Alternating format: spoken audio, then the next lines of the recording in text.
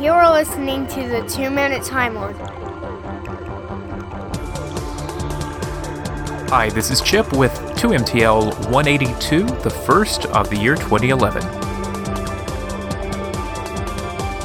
Before I was to share Stephen Moffat's A Christmas Carol with my 8-year-old son, I asked him if he was ready for Mark Gatiss's The Unquiet Dead.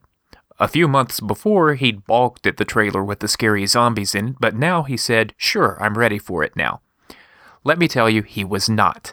He was huddled in my lap, and while he didn't want me to stop the show, I can tell you that he didn't perk back up until we ran the episode with the flying shark.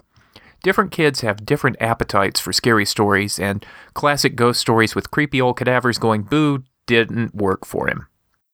It was interesting watching a historical episode with Dickens as a character at the same time as I'd been mulling over a Christmas story that had liberally adopted its atmosphere from Dickens's work.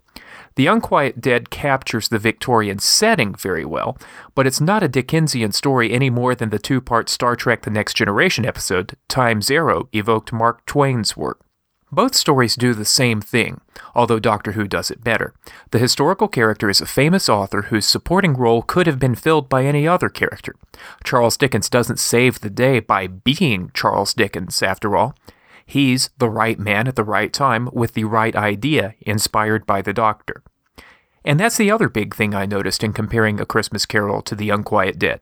The Doctor's status as a superhero has waxed and waned since 2005.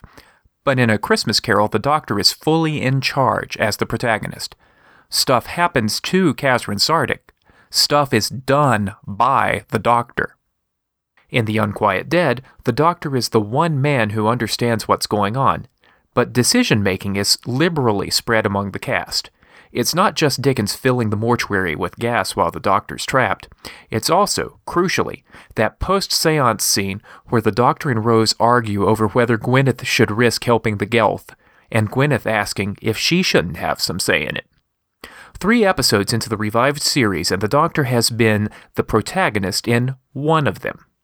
As in Rose, here in The Unquiet Dead, the Doctor opens Pandora's box, or offers a bite of apple from the Tree of Knowledge, or whichever metaphor you like, and then it's up to the entire cast to survive it.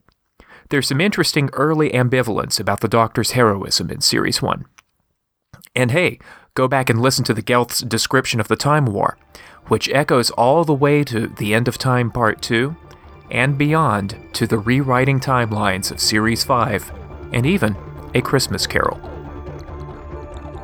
And that's your 2-Minute Time Lord podcast for January 1, 2011. Thanks for listening. You can find more episodes at twominutetimelord.com. You can subscribe or leave a review on iTunes. You can follow me on Twitter at numeral 2-Minute Time Lord, or visit the Facebook page at facebook.com/numeral 2-Minute Time Lord. Thanks for listening.